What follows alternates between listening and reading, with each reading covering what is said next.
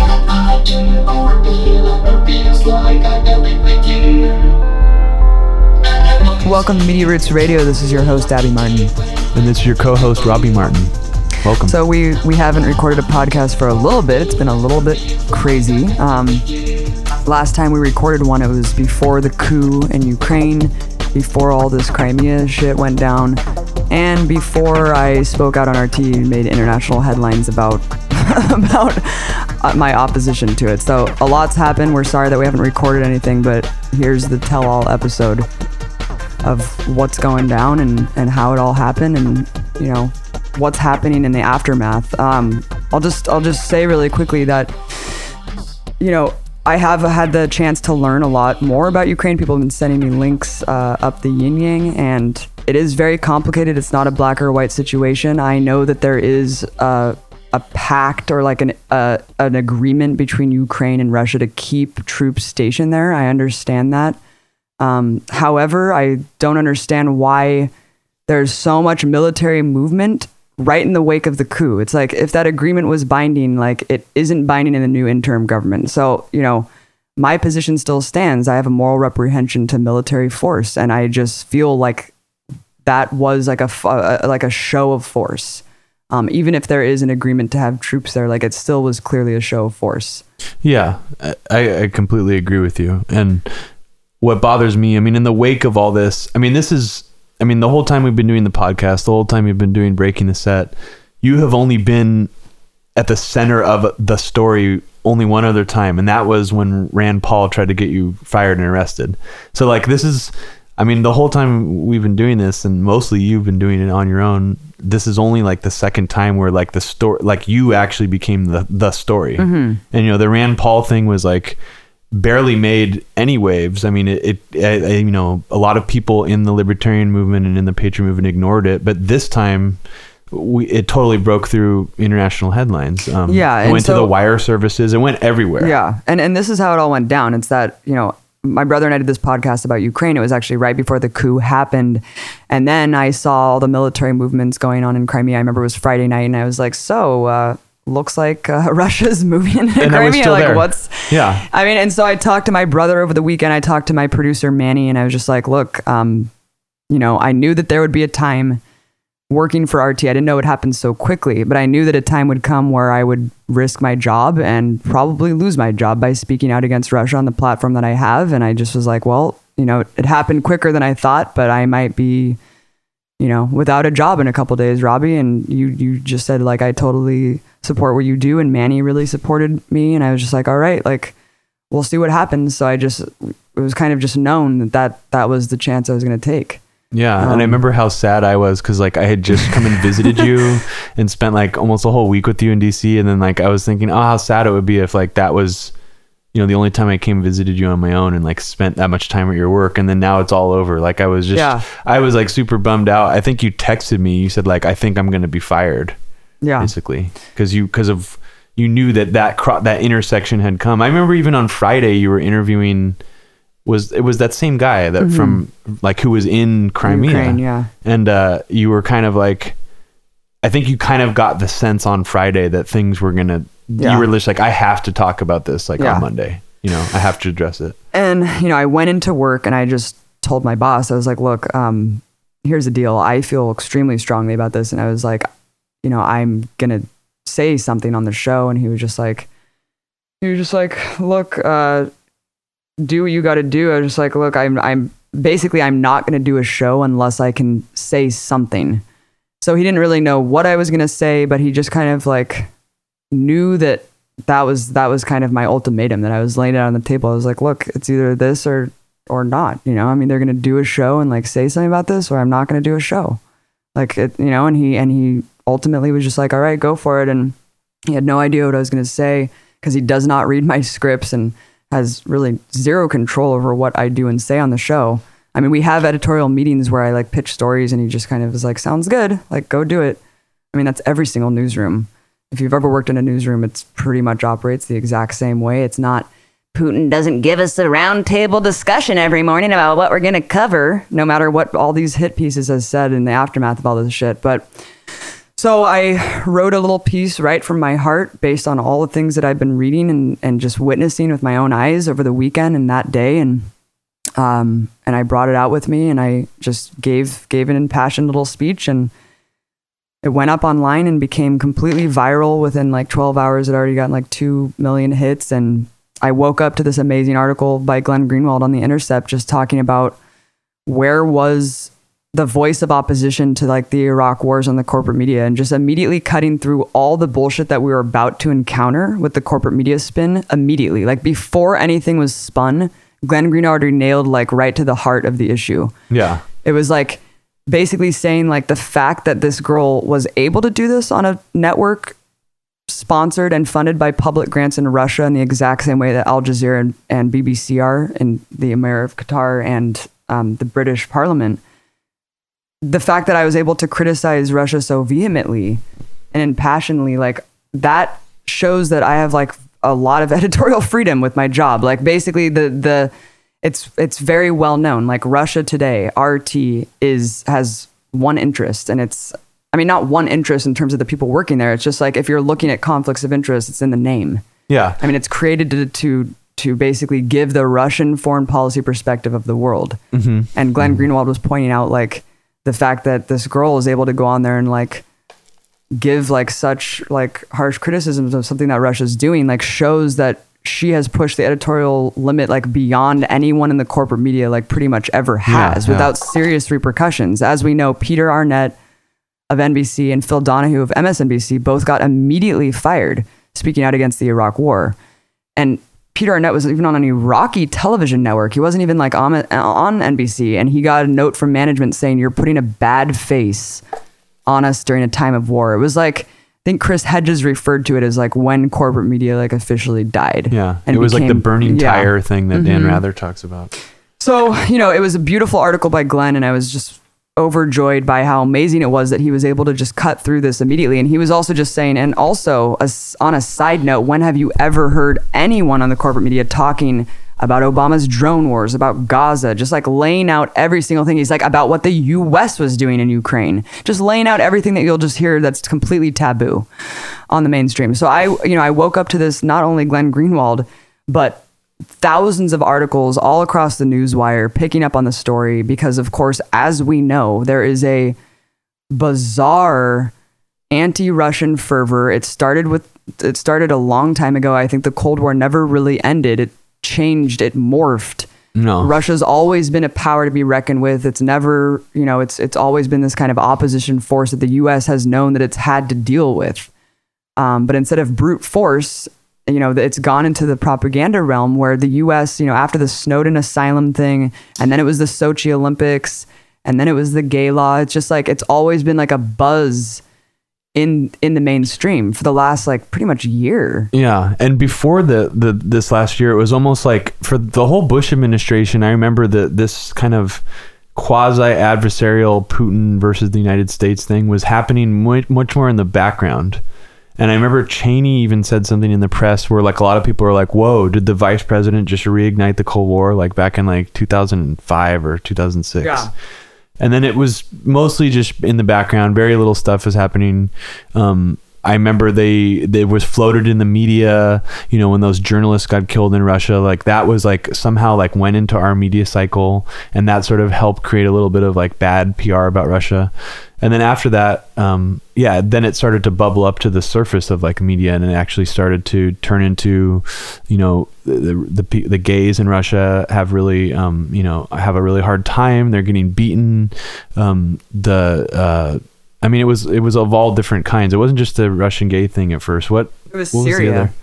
Syria. Oh, and Snowden too. Yeah. You just mentioned that. Yeah. Syria, Snowden. Oh, and then not only the Syrian intervention thing where Putin was like, yeah, we'll help you get the chemical weapons out, but like 9 months before that, China and Russia both vetoed like the UN vote to sanction Syria. So that's kind of, I think, that's when we recorded that episode of our podcast. I think was 6-7 months ago or so. And I just wanted to explain really quickly what happened, just so I can give my side of the story to anyone who's been reading like just outlandish interpretations in the press of what has happened to RT and me personally is after this happened and it became completely viral, and of course everyone across the entire media spectrum picked up on the fact that an anchor or journalist on a Russian-backed TV station has spoken out about Russia, and now they're shipping her to Crimea. I mean, I woke up to basically this press release on the Huffington Post website saying, you know, this shows that we have editorial freedom. We don't badger our journalists to say what they want to say. And it was like, and that's why we're shipping Abby to Crimea. And I was like, oh, that's interesting. So I go in and press release from RT official. Yeah, like it was from like upper management in Moscow. And I mean, I don't have any, you know, they're like, I don't get direction from Moscow, nor do I have any really contact with anyone in Moscow. So I went in and my boss in DC was just like, hey, would you like to go to Crimea? And I was like, you know what? I woke up to already saying that I was going, and like, and I was contemplating, you know, would I be missing a chance if I maybe if I could go to Kiev first and make contacts and like get war training. And then I was just like, you know what? I don't even want to take the risk of having like a PR trip. I was like, I don't, as good of an opportunity as it would be, I was like, it's just bizarre circumstances to like send me to Crimea today, like in the wake of all this. Like they were trying to prove a point. Or something. It was just like, you know what? Like, no, thank you, but no. But of course, the media, it didn't stop the media from picking up on the story and basically saying Russian-backed journalist speaks out and gets shipped to Crimea as like a punitive measure. Yeah. And no one quoted, like you just kept saying and reiterating that you didn't want like a vetted experience where you'd be surrounded by like Russian troops, like walking you through the war zone or whatever, like the, you know. Yeah. And then, I mean, and really what I think you were meant by that is like what you had learned from watching Iraq war coverage. Right. Like you didn't want the green zone. You didn't want the Russian equivalent of like, green zone bullshit where they just walk you through and that's what journalist trips are to war zones is that they're literally taken around with troops. Mm-hmm. Like that's not, and I don't speak Russian. I don't, it doesn't make any sense unless I had the ability to like spend a month researching and like making independent contacts and going outside of whatever zone there is. And that's not just with Russia. I mean, that's every single military zone in the world that has to do with like US and stuff too. So, you know, I said I declined the offer. I did a show that day. I said that I stood by everything I said. But the most peculiar thing about what happened in the wake of it was seeing how that one statement became so viral just because it fit the narrative of the demonization of Russia going on. Oh my God, yeah. And it was just absolutely fascinating to see myself kind of being spun in the yarn of a media machine that I criticize on a daily basis with my media criticism show. And I was like right in the heart of it. Yeah. You know, nothing I'd ever said about Obama, and I criticized the US establishment and just hegemony and imperialism every single day, not just the US, Britain, I mean, every world superpower. But the second that I saw Russia doing something that I felt was morally reprehensible and like stood opposed to my moral compass, I spoke out. How many other people could say the same? And you know, at the end of the day, I have my job and I'm still using my platform to speak out against everything. And I will continue to do that. And so what happened next was truly fascinating though. So, you know, we had the day of witnessing the AP Newswire pick up on the fact that I spoke out against Russia, and it was like the craziest thing in the world. Watch my show. It is the most progressive show you will see on TV. Yeah. Hands down. I mean, you won't see topics that I cover on any other show on TV. Period. I mean, like it blows democracy now like out of the water. Yeah, it's like just super cutting. Like it's just like, dude, I mean, it's super cutting shit. Yeah. And you will not see anything like it. And so I think basically what happened next was that all of this kind of like semi-conservative and also just like very generic and neoliberal people who had picked up on my statement and had like promoted me as this anti-Russian hero immediately realized that the things that I had covered on my show were so in opposition and so paradigm crushing to the narrative that they were promoting that they had to immediately backpedal and start smearing me. Yep. So then on Tuesday morning, I woke up, you know, on the high that I was on Monday, like saying like, wow, this is so amazing. But at the same time, it's so weird because it's for all the wrong reasons that I'm being lauded. And then I woke up to articles that were just like cherry picking every single thing that I'd said, like misquoting me, mischaracterizing me, basically everything that I've done in the last 10 years, just trying to basically just say that I was like a lunatic. I had to watch this neoconservative, like, puppet of Bill Kristol, Jamie Kirchick on Lawrence O'Donnell's show, basically calling me a lunatic. Yeah. that night, and I was just like, wait, this is the same guy that trolled RT in the past, and went on and said, I only come on this channel to fuck with Russians, because the camera was still rolling after he did the gay stunt. He was on to talk about Bradley Manning, and he like refused to talk about Bradley Manning, just talked about the gay law. Totally troll appearance, made up all this shit in the aftermath, said that RT like kicked him out on the side of the road, like all of this just completely unconfirmed sensationalist headlines, because he's just like a professional troll. Yeah, and we found out that he was the same guy that actually brought up the Ron Paul racist newsletters thing from 2008. He injected that into the dialogue.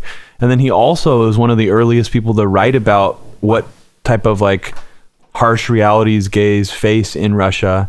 And coming from him, nothing he says can be trusted at this point. Yeah, and we'll get into who this guy really is in one second, but I wanted to say one more thing about what went down the rest of the week, which is so, you know, I saw this guy going on Lawrence O'Donnell and connected that it was the same guy that had trolled RT. And I was like, that's really weird. This guy's like a total nobody. He's like a complete shill working in DC. Like, that's really weird that he would be the voice that would be invited to be like making a statement about what I did. It was just weird in general that would even be like a person of interest. Like, why would he even be asked to go on? So I was like, this is already very suspicious. And, you know, I don't hide the fact that I was in the 9/11 truth movement. Like, I used to be a very radical activist. I questioned a lot of things that the government told me. Like, I've since evolved my platform, and I'm like a responsible journalist, and all I can do is just like ask questions about what I see is wrong, like cite inconsistencies. But of course, all of these people, like the New York Times picked up this video of me in like 2006 and just like quoted the most extreme things that I said when it was like in the heat of the moment at this rally 6 years ago, saying some stuff that I do not stand by today. And it was just amazing to see how easy it is to discredit and smear someone in the mainstream media's eyes, even though I'm sure the majority of the world can agree that we were lied to about 9/11. I mean, the Saudi Arabia connection alone is enough to make you kind of wonder why was that covered up in the commission report, etc.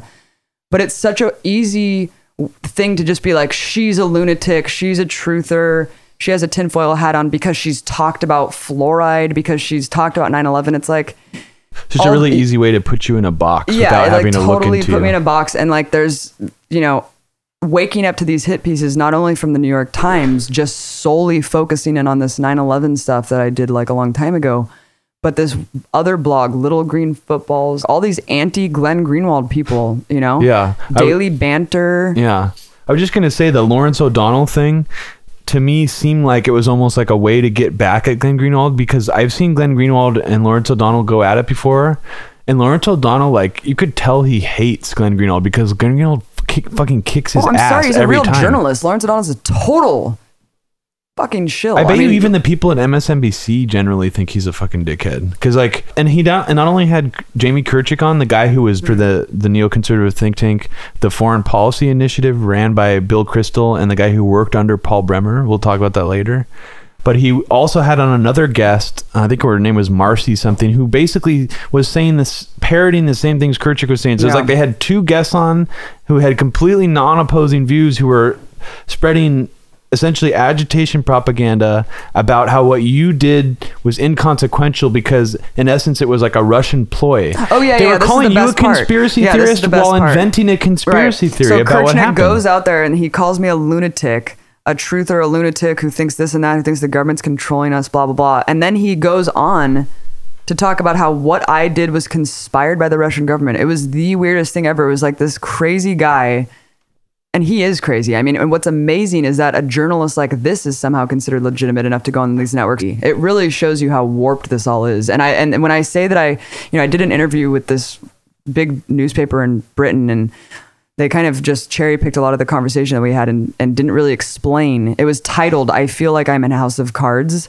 But she missed the point of why I feel like I'm in House of Cards. Because why I felt like I was in House of Cards, and I still do, is because I saw myself getting smeared by a neoconservative war machine.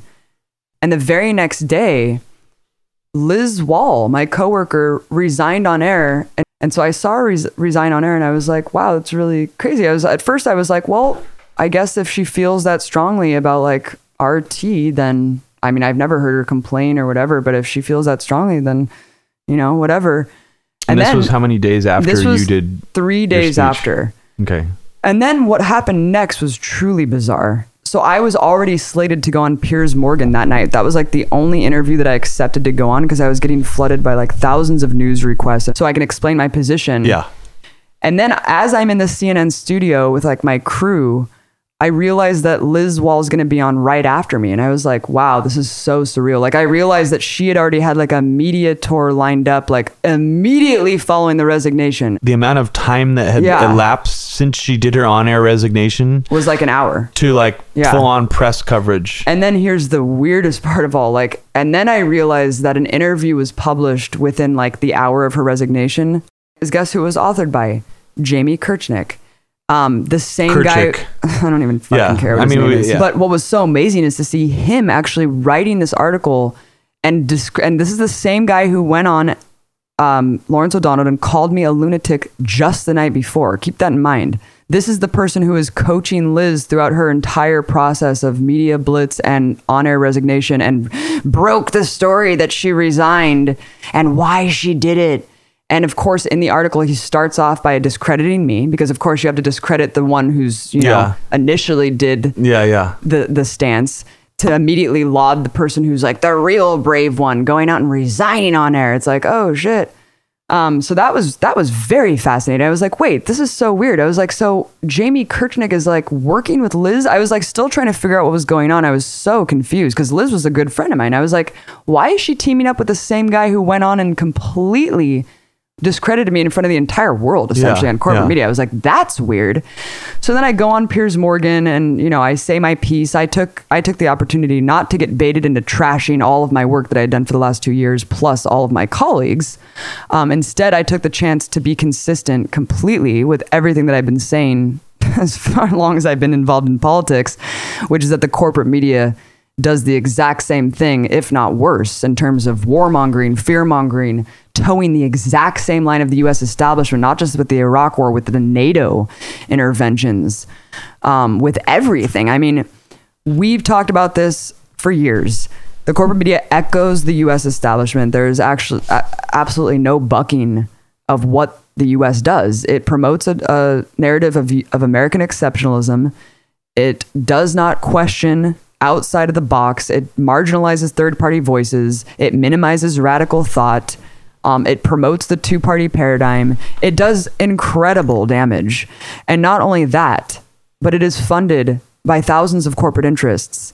RT, the interest is in the name, as I've said. You know, and what's amazing is like going on NPR and stuff. Like Piers Morgan sounded so shocked, and so did Bob Garfield on NPR on the media when I went on these networks, and I was just like, look, you guys deal with self-censorship. I was like, everyone does.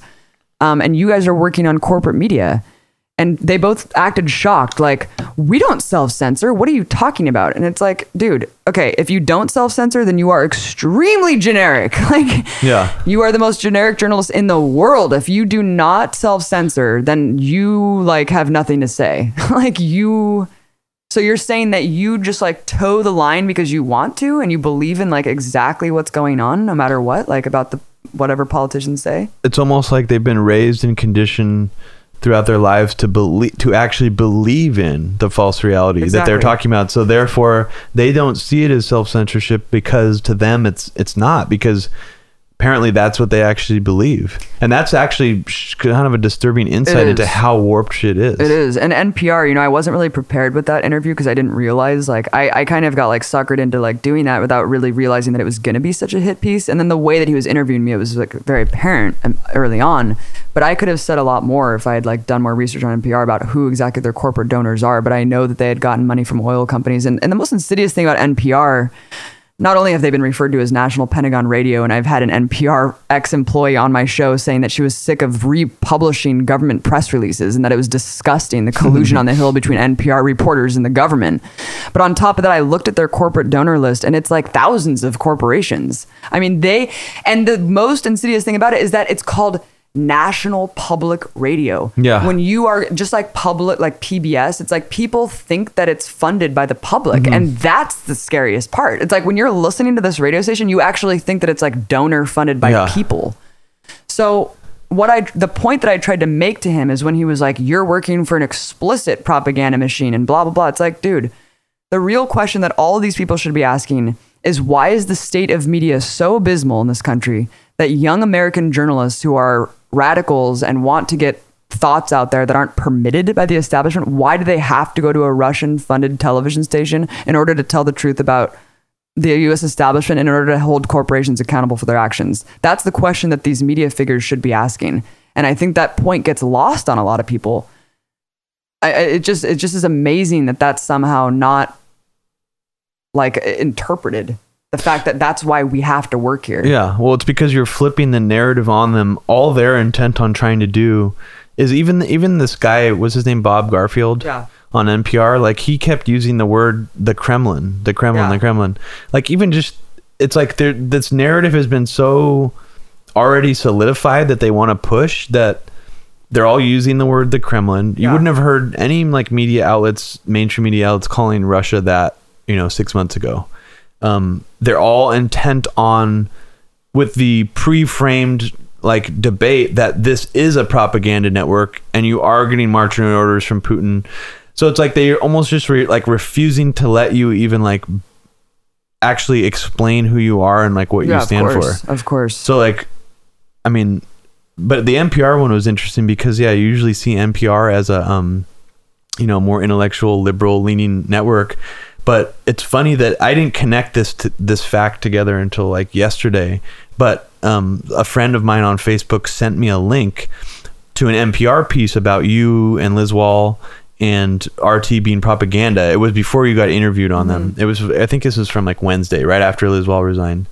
And it was like, I guess I just didn't realize when I listen to NPR normally that they have quotes from think tanks, and they kept going to the foreign policy from the Foreign Policy Initiative, Jamie Kirchick, who also writes for Radio Free Europe. Those were his two associations, how they introduced him. And they were like, and all he kept saying was just like, sort of like buzz phrases about RT, that they're trying to appeal to millennials and conspiracy theorists, he kept using the word Putin. This is what Putin wants them to do and all this shit. He used the word the Kremlin. That's what they're trying to inject in. And I think that was one of the most transparent things that he's done so far, is this little tiny NPR appearance, because not only was he officially appearing on behalf of the think tank with the sound bites, that's how he was credited, but he was using all the buzzwords. Yeah. Putin, this is like Putin's network, the Kremlin, marching orders from the Kremlin. He used the phrase, millennials and conspiracy theorists. That's sort of like what the neocons do, is they use these like really innocuous seeming words and phrases to just sort of make this narrative so much easier to repeat by an average person. Yeah, and unfortunately, every single time that people would talk about RT, it was preempted with the phrase the Kremlin-funded 24-hour news propaganda channel. And like, I was just back in the 1980s. I was just like, would you say the Qatari-funded Al Jazeera when you're introducing an Al Jazeera employee? It almost seems like they were waiting in the wings for an opportunity to go after RT for something really heavy or whatever.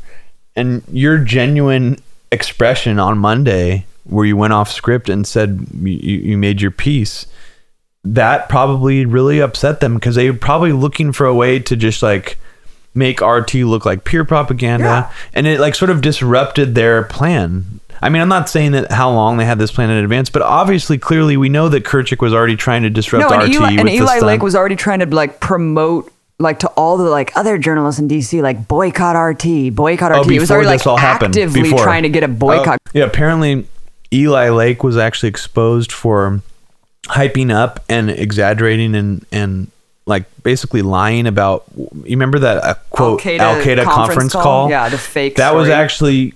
Apparently that came from his spin on the story. The New Yorker did a great breakdown of like how he just completely like made it up, basically. Whoops. Yeah. So he was exposed for that. It's like actually on his Wikipedia page. Like, these people have been involved in multiple scandals already. I mean, it's no secret that Jamie Kirchick worked for a state-ran radio station that broadcasts what's called white propaganda, where it's broadcast all over the world.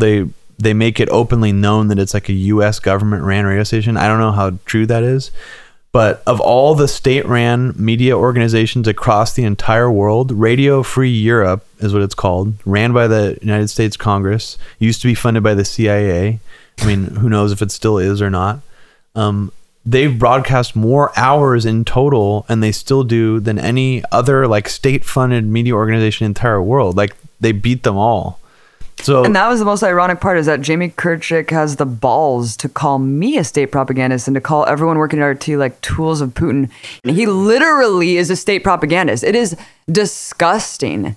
They probably don't even remember what it's like to deal with normal human beings who actually are like you, you know, who like are real people. So it's like, it just creates an interesting dynamic where you're like battling with this group of people who are on such a different wavelength of manipulation and lying like it's nothing. Right. Making up things in every story they write, embellishing them, obvious embellishments that people can easily see through. The neoconservative agenda in DC is to smear, derail, and they know that people have such short-term memory that they won't follow. Like, the majority of people won't follow up and look at who these people are. And simple language, like almost like childlike language, to make it frame it like a good versus evil thing. Putin's using like the Kremlin, ownership, conspiracy theory. Conspiracy and theory. And they know that like the big buzzword that somehow everyone picked up on was the fact that I covered fluoride. Can I just say this for the record? I don't think fluoride's a government conspiracy. And I explained this in the video that I did. If anyone fucking took the time to watch it, they can understand exactly what my position is.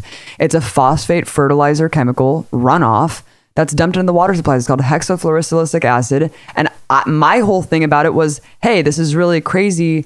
We should probably have like a choice if we're like paying consumers of a water company to know, you know, if we want fluoride or not in our water. It was like a very simple, like rational argument that I would say about any chemical. It's kind of like I mean, it's actually just kind of disgusting when you actually think about what they do, that it's a runoff from fertilizer manufacturing. From like these scrubbers. Put into the water supply. It's not like some dental association is manufacturing really high grade fluoride and is like putting it in our water supply for our dental health. It's because an industry has a bunch of excess product that they can make money off of. And somehow a long time ago, they struck a deal with like public utility companies.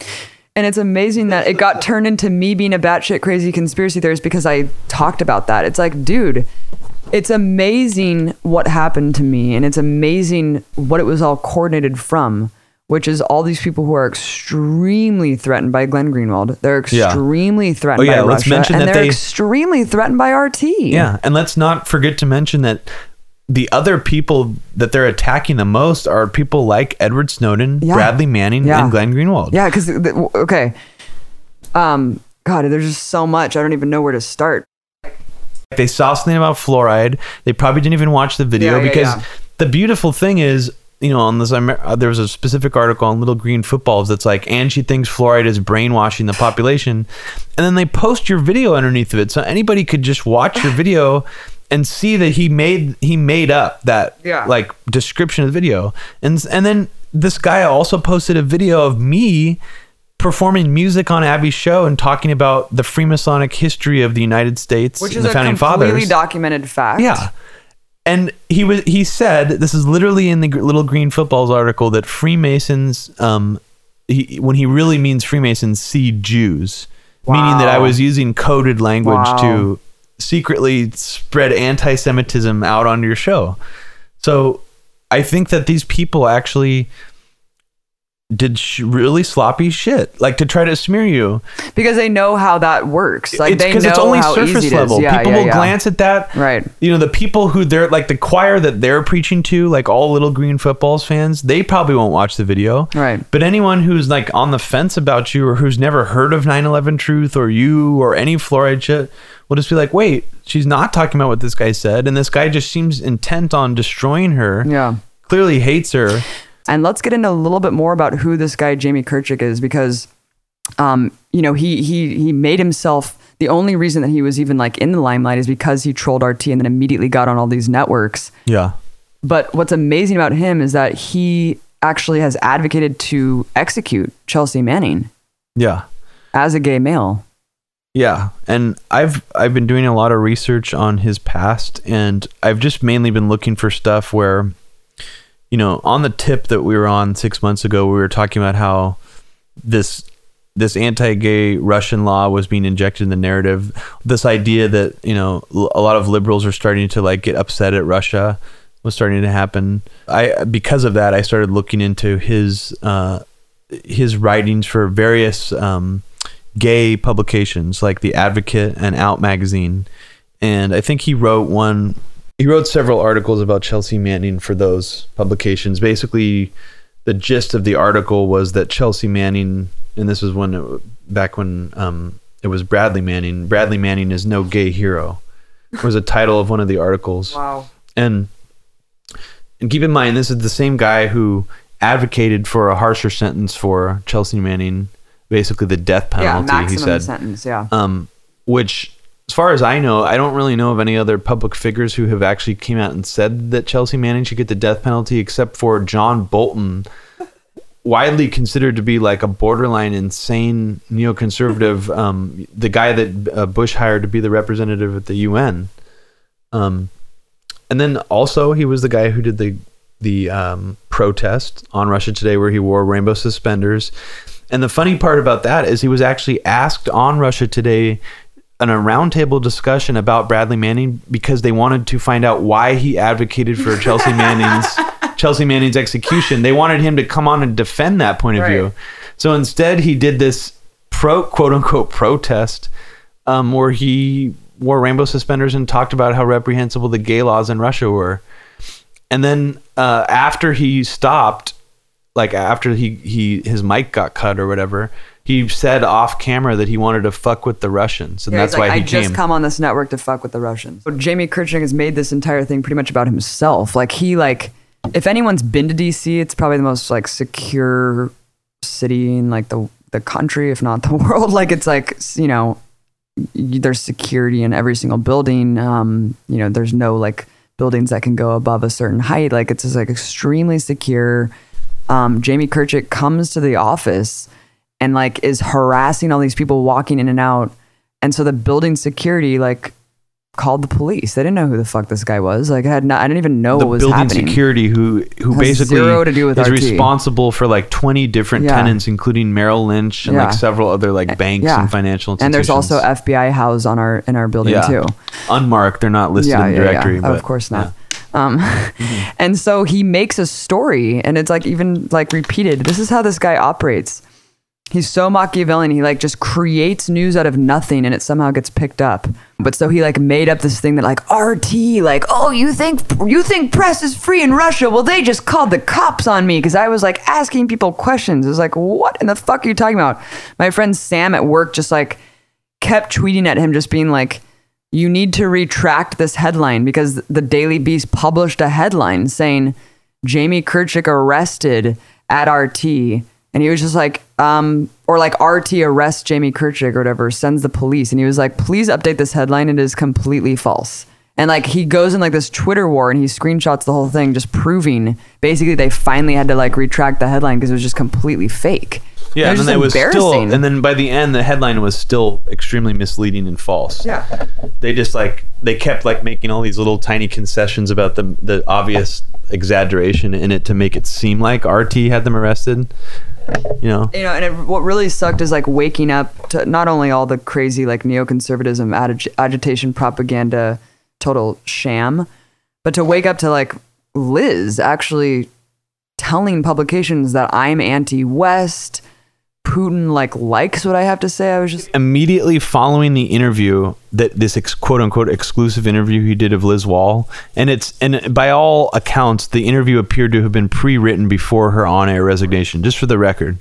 So right after her resignation, Jamie Kirchner was just trying to milk the publicity stunt that he was part of to the nth degree, so hard that he posted a selfie picture of him with Liz Wall, like apparently somewhere in DC. He had like linked up with her, and then the next 3 media appearances that she did, she kept using language like that he had been using from these foreign policy initiative spots, saying things like, "This is what Putin wants. Putin likes Abby's show because it's what the Kremlin wants." Yeah. It's almost like the neoconservative language is like designed to fool people over like 60 and like just dumb people. but I think that they probably see, most people fall into these categories of being generally unintelligent people who just aren't plugged into shit and just don't care to follow up on something beyond a headline. Yeah, and that's what they're counting on. Truly shocking. And so I just had to set the record straight to say, like, I'm completely morally consistent. This guy is sort of like the doppelganger that the universe has like pitted against you, because not only is he young, and not only does he try to appeal to liberalism, but he stands for all the things you're against. He's extremely pro-Israel. He wants to put the United States on an adversarial pivot with Russia. He tries to spread neoconservative propaganda, like saying we want to execute Bradley Manning into gay culture. It's like everything that you stand completely in opposition to. And then on top of that, you work for RT. You actually have editorial control over your content. Yeah. It's your own voice. Right. He works for, apparently he works for the Daily Beast and all these little publications individually. His master is Radio Free Europe, which is what they call a white propaganda network that is funded entirely by the U.S. Congress, and that's what we know on record. And talk public about his records other right now. Think tanks. Yeah, let me just go over the Radio Free Europe really quickly. Course. So Radio Free Europe / Radio Liberty is another name for it. is probably the place that most people heard of it first was during the Iraq War, when the U.S. Started their occupation of Iraq. They started broadcasting on FM and AM radio airwaves pro-US propaganda in Arabic. So this was like an officially United States ran radio channel that was broadcasting across Iraqi airwaves, pro-US propaganda. It wasn't just in Iraq, it's actually all over the world. They operate in many different countries. I don't know exactly how many. It says that they actually broadcast, this is from Wikipedia, that the Radio Free Europe broadcasts in 28 different languages to 21 countries, including Armenia, Russia, Iran, Afghanistan, Pakistan, and Iraq. And those are just like the most famous, countries that they broadcast to. But on Wikipedia, they label Radio Free Europe as what's described as white propaganda. And I guess that's defined as propaganda where the source of the propaganda is not hidden or obscured. Here's the difference, is that no one anywhere calls out Jamie Kirchick for being a propagandist. Except for what?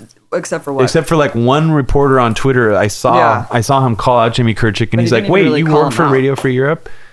I mean, he kind of did, because the whole premise of Jamie Kirchick was that this is Russian propaganda. But yet, when the guy called Jamie Kirchick out on being propagandist, basically for Radio Free Europe, essentially for the U.S. government, state-run media organization, he was like, I was never talking about state-run media. This is all about editorial freedom. So like, it's almost like and it's like, midstream. oh really? Do you have editorial freedom to speak out against the U.S. government? Well, that's why it's so funny. It's like he changed he's trying to like retune his narrative midstream and make it seem like you didn't really have editorial freedom, as all Russian ploy. But he's probably like sort of retracting a little bit the idea that because it's state run, it's bad. Yeah. The whole thing that he's trying to frame it, the whole way he's trying to frame it is by saying like it's bad because it's Putin's. What Putin wants and stuff. Like he's trying to almost, what he's trying to do, and not just I don't want to make this guy like, I don't want people to think this guy is like at the top of any pyramid. It's not true that you have more freedom than anyone else on TV. I don't think that that's true. I think that a lot of these reporters could do what you did if they had the courage to. Right. I mean, a lot of them are very high paycheck. They're celebrities to the point where their boss is not going to let them go very easily. Someone like Anderson Cooper, if he wanted to go off script now and actually like speak from his heart what he morally believes in, they wouldn't fire him. He's like too much of a money maker for them. So, and I think part of what they're scared of about what you did is that what you did in some ways vindicates and also... No, vindicates is the wrong word. It inspires, and it also makes reporters and journalists remember how much power that they could potentially have if they wielded it.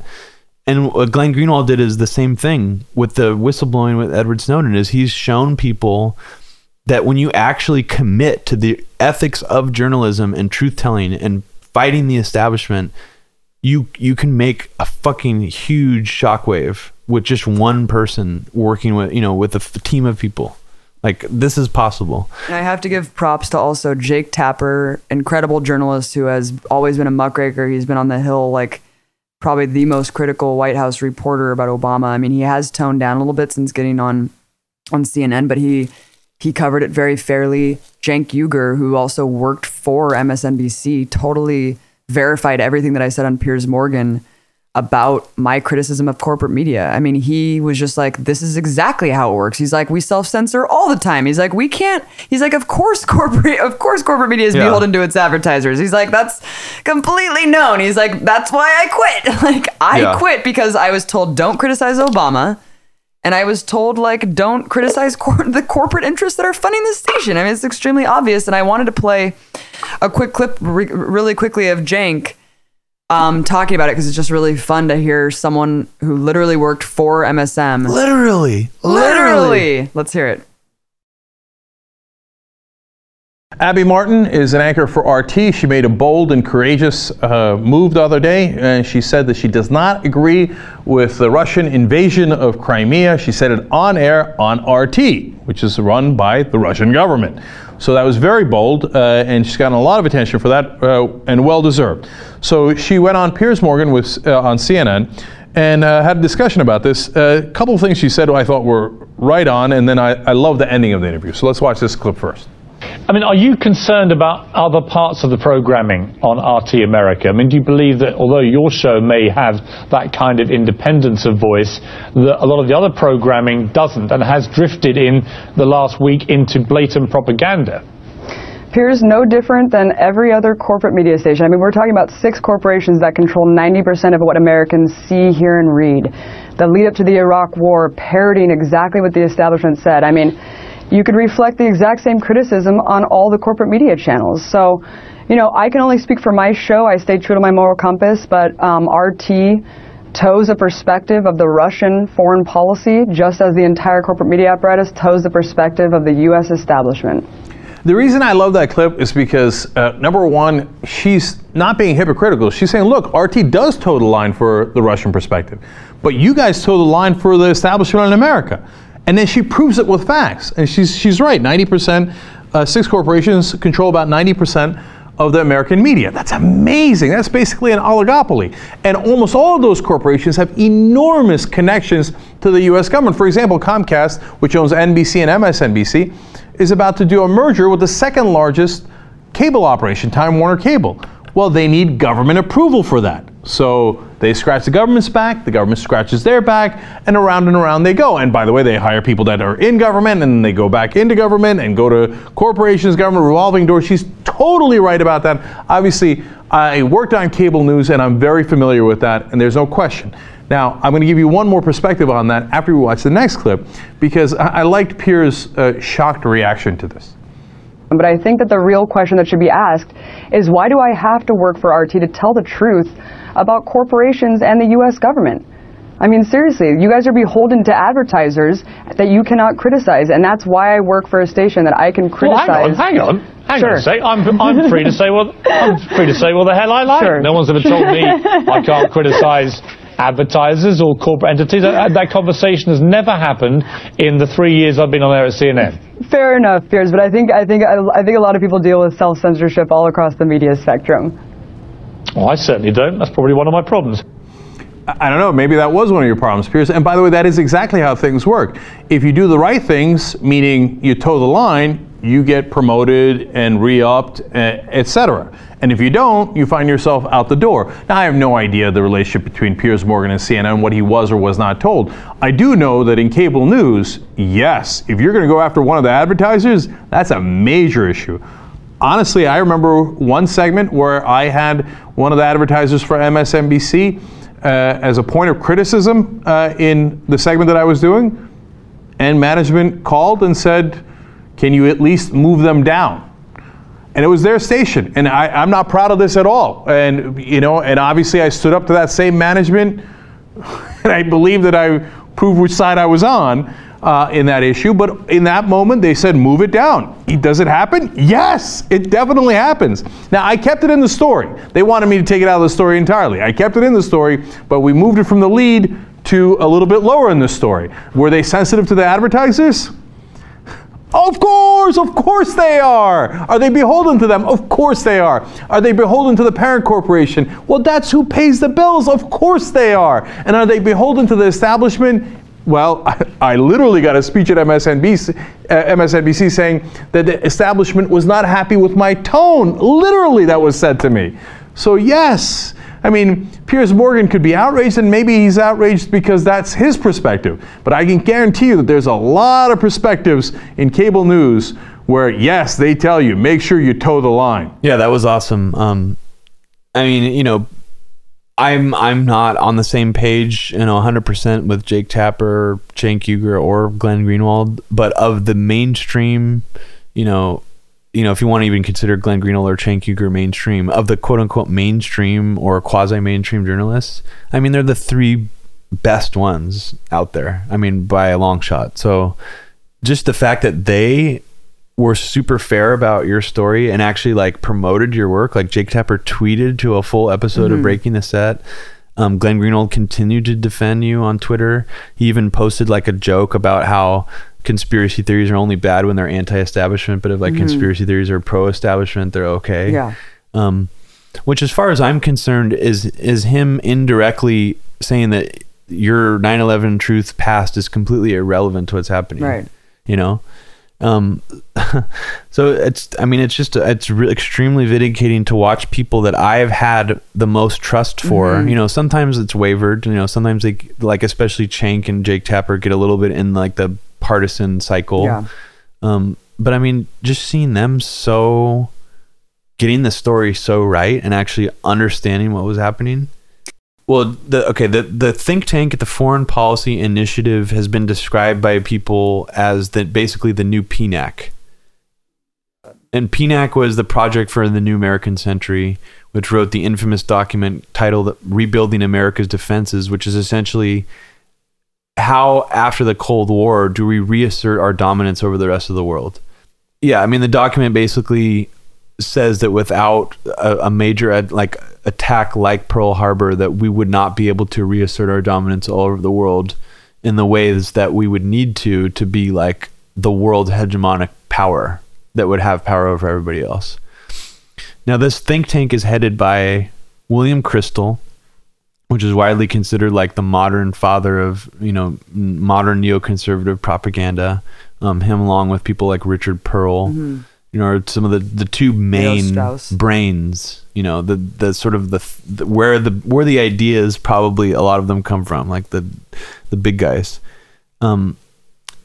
Eric Edelman also sits on the board. The board of directors is only comprised of 4 people. So Eric Edelman is also on the board with Kristol. Eric Edelman was the Undersecretary of Defense during George W. Bush. And I guess under the Bush administration, he used to go out into the press and try to smear people like Hillary Clinton specifically, when she used words like, we need to change course in Iraq. Like Hillary Clinton went out and said, we need to change course in Iraq. And he went out and said, that's the talk of a traitor. That's giving fodder to the enemy. So like describing extremely innocuous statements as like giving fodder to the enemy. That's like crazy really, level of neoconservatism right there. Robert Kagan, someone else who sits on the board of this same think tank, he was apparently the co-founder of PNAC, member of the Brookings Institute and CFR. And the notable propaganda he was involved in is during the Iraq War, he was behind a lot of the rhetoric trying to turn America away from Europe, trying to position Europe as this weak entity that couldn't stand up for themselves and couldn't stand up for good, So we needed basically to turn away from Europe and not take them as seriously anymore. Planting a lot of the seeds basically that led to the UN, where we just defied the UN and went into Iraq anyways. And then the 4th guy on this board, there's only 4 people. His name is Dan Senor. He worked directly under Paul Bremer. and Paul Bremer was the occupation governor in Iraq. He was basically Disgusting. the Iraqi dictator. Yeah. So this guy Den Senor was Paul Bremer's spokesperson. He was like the voice of the American dictatorship in Iraq. And he also worked as Mitt Romney's foreign policy advisor during his campaign. 4 of like pretty much the worst people you can imagine. Like, Yes, but this is an interesting fact about Dan Senor, is in Mitt Romney's campaign during the debates, Mitt Romney actually said during the debates that Russia should be looked at like as a potential enemy, a potential threat. And I remember Obama sort of mocked him, but this fucking guy who sits on the board with 3 other people of this think tank was advising Mitt Romney's foreign policy. So he was like trying to plant these seeds into the dialogue all the way back in 2000 and what is it now? 2012? Yeah, and 2 years ago. And look at how crazy the narrative's spinning now. It's like, here's, the U.S. has like 900 military bases around the world. We're in how many fucking countries? Just completely undermining the democratic process of like dozens of countries, investing billions of dollars in like militias and like Honduras, like the drug wars, like killing millions of people, incarcerating millions of people. And Russia does this military maneuver, and it's like, let's isolate Russia and like throw economic sanctions on them. And everyone's like, yeah. It's like, what? They're Like, trying to put what up. in the hell is going on? So the Foreign Policy Initiative, the think tank that Kirchik is the fellow of, and Kirchik is the only journalist that has this much public exposure that works Yeah. for this think tank. So Remember he's like their little media man that they Yeah. like send out and to parrot all the stuff that they're. And most of the stuff he does is not officially on behalf of this think tank. It's just, regular articles, editorials. yeah. But what's interesting is the stuff that he has done officially on behalf of the think tank mirrors exactly what he did for the Daily Banter, the Daily Beast. Specifically, well, first let me read you the mission statement Yeah. because I'm going to go into some of the specifics of Yeah. what he did for them. So the Foreign Policy Initiative mission statement is quote, the United States and its democratic allies face many foreign policy challenges. They come from rising and resurgent powers, including China and Russia. Wow. They come from other autocracies that violate the rights of their citizens. They come from rogue states that work with each other in ways inimical to our interests and principles, and that sponsor terrorism and pursue weapons of mass destruction. Wow. They come from Al-Qaeda and its affiliates who continue to plot attacks against the United States and our allies. This is not just like a quote I'm taking just out of a giant essay. This is like this is literally their mission statement. That is Like, so. it's just straight up George W. Bush Amazing. neoconservatism. Wow. They come from failed states that Did they serve talk as about the havens for axis of terrorists. evil too? No, they don't go.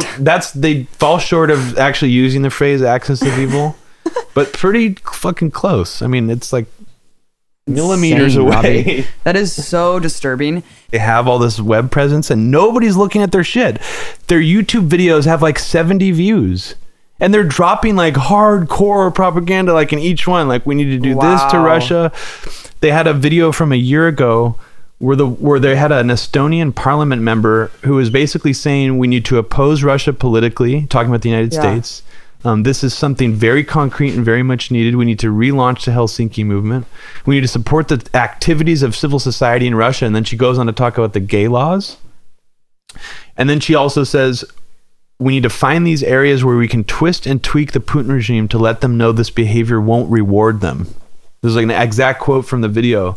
And this is the Foreign Policy Initiative, like think tank, like public meeting in DC, where there's Jamie Kirchik doing a think tank talk for the policy initiative, Foreign Policy Initiative, in the headquarters of Radio Free Europe. Like, but there's like a Foreign Policy Initiative poster to the right of him, and then the Radio Free Europe logo behind him on the Wow. wall of their offices.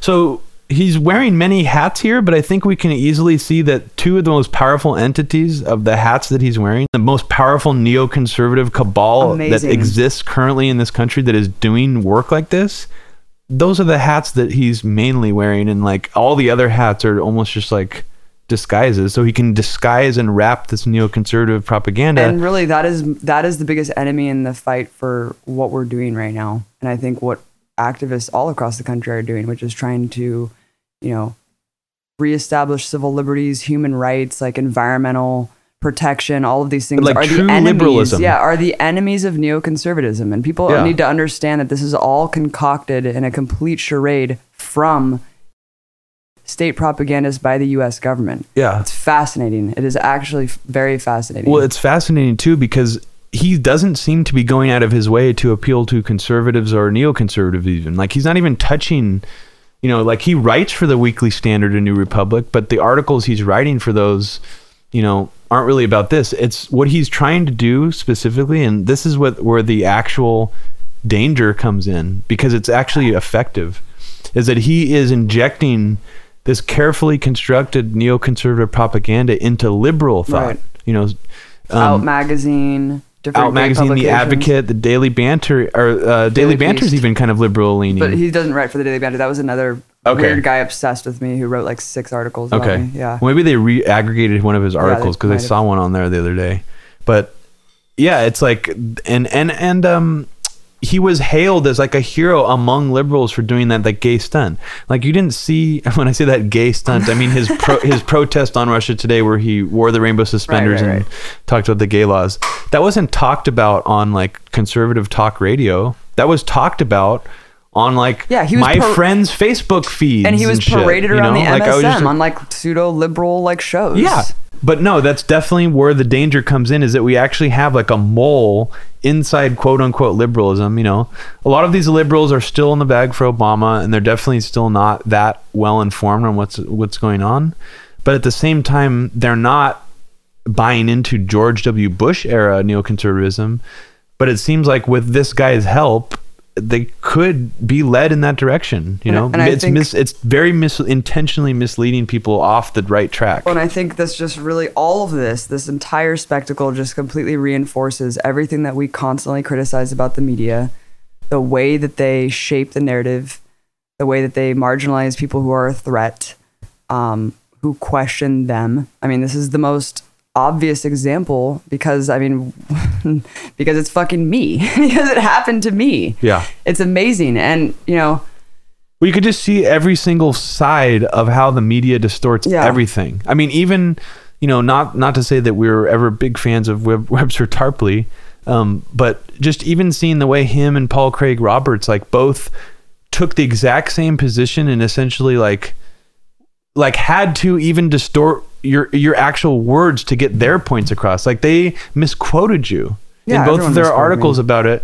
saying that you said you don't support military invasion. Right. You didn't even say that. You said, I do not support a military occupation. I mean, not that is like that different of a statement, but still, like, they had this narrative, like they already like wanted to put out this narrative regardless if it was and here's you. the problem. Like the problem is these two camps.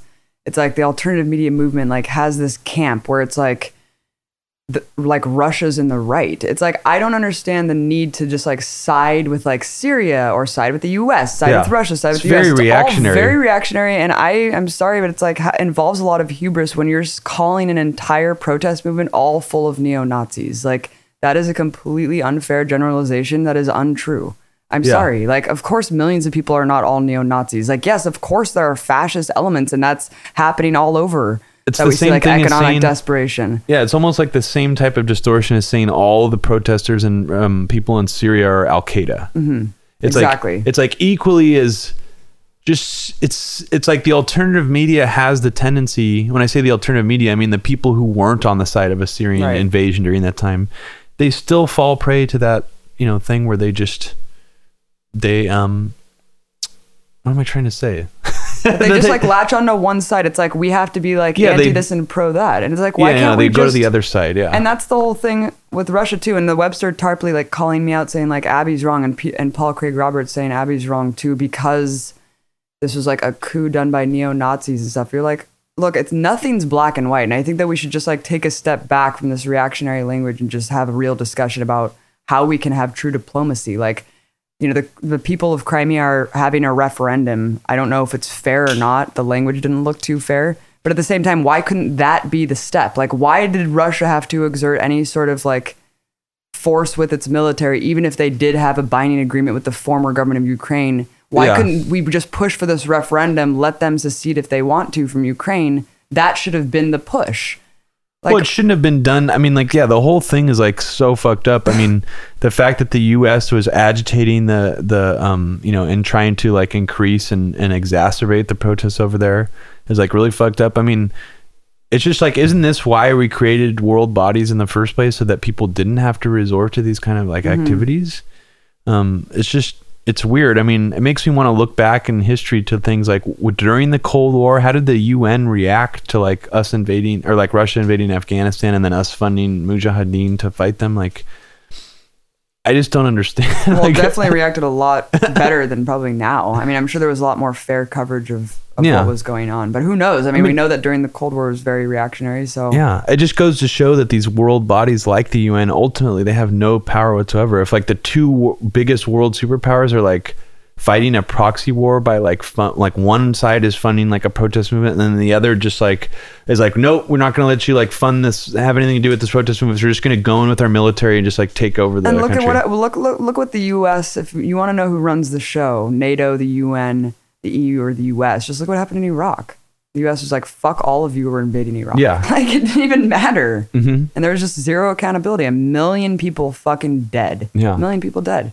And it's just so funny too that like if you talk to someone who's still a Bush supporter to this day, they will actually either say, yeah, what's with the UN? Like, we don't have to listen to them. Or they'll say, no, we didn't. The UN let us go in. Like, the Iraq like violated the treaty, so like we totally had every right to go in. It's like don't you fucking remember that like the UN like authorized us to put weapons inspectors in, and we literally like were so Remove impatient with the experience that we were just like, no, sorry, we're not gonna wait. Like, we know they have weapons, so we're not gonna like wait for you guys to find them. We're just gonna fucking We'll go find in. them later. Yeah. And that's what happened. Like, that's the reality of what happened. Yeah, that is But the reality of what happened. anyways. The reality in the media was just parroting everything that the political establishment was saying. Zero apologies. I mean, selling the war, and that's what really woke me up to the two-party paradigm and how this went well beyond the Republican Party. And, you know, I know people who watch my show and who probably follow media routes already understand the way the media manipulates things and the way it just completely mischaracterizes everything. And I think this spectacle just should prove that more than ever before. And Well, it just- definitely proved it to you and me, because we Right. saw it But I mean, the people who follow us saw that happening to us people too. who are smart enough to catch on, and I'm sure most of your viewers and our listeners are, that this was a smear job on you, you know, because they tried to hijack the narrative and it backfired on them. I don't know, just speak the truth as you see it in every medium that you can, and tune out all the spin and garbage, and just understand, you know, who to follow, who to put your trust in. I understand that people don't trust RT. I perfectly understand. I understand why people don't trust any outlet funded by questionable Yeah. entities. It's very hard to get true journalism funded just by the people. Look at how hard Democracy Now! Struggles just to stay around, and they've done probably the most groundbreaking progressive journalism ever, and they still like, you know, they still have donation drives and stuff. It's just like, dude, I mean, people just need to realize how hard it is. And if you could just trust a journalist to be as true as they can and to fight for editorial freedom to the red line, Yeah. push it to their red line and the red line of whatever they're funded by, then that should tell you all you need to hear, like, really. And just, you know, I just thank everyone for listening. I don't know if you wanted to say anything else. Yeah, I mean, I just think people should judge journalists based on their work and the positive effects that they have, you know, especially the journalists that are actually trying to combat things like U.S. foreign policy and, you know, U.S. government overreach. And I think people just spend too much time focusing on who cuts your paycheck or who cuts Glenn Greenwald's paycheck. I mean, at the end of the day, you know, I don't know. It's just, at the end of the day, it's the work that we do. And like, it's not selling out to work for someone that you don't entirely agree with. It's like, what is the quality of work that this person is putting out? I've made it very clear, like, what I think about what Russia's doing, and that, I mean, and I'll continue to do that. And I've made it clear that, like, I'll risk my job to continue speaking from my heart and telling the truth. And that's really like what everyone should be doing. And maybe we'd have a freer media if more people did that. You know, I just hope that we can really learn a lot from this experience and just come out stronger than ever. And I hope that the people listening can understand what truly happened and use that as fuel too. Because these people have exposed themselves, and all we can do is fight forward and understand our enemy better. It's the art of war, baby. All right, you guys, everyone, thank you so much for listening. Please donate to MediaRoots.org to keep citizen journalism alive. It still costs a lot of money to manage the website and our SoundCloud account and stuff. And if anyone's a competent writer out there who needs a little editing, hit up info@MediaRoots.org and our point person will hit you back and give you a little login, and you can submit to the website and be a part of the team. And we're just always looking for new submissions and new people on board. And let's just keep the movement growing. Let's keep the dialogue going. And let's keep cutting through the bullshit. Have a good night. Have a good night, everybody. Peace out.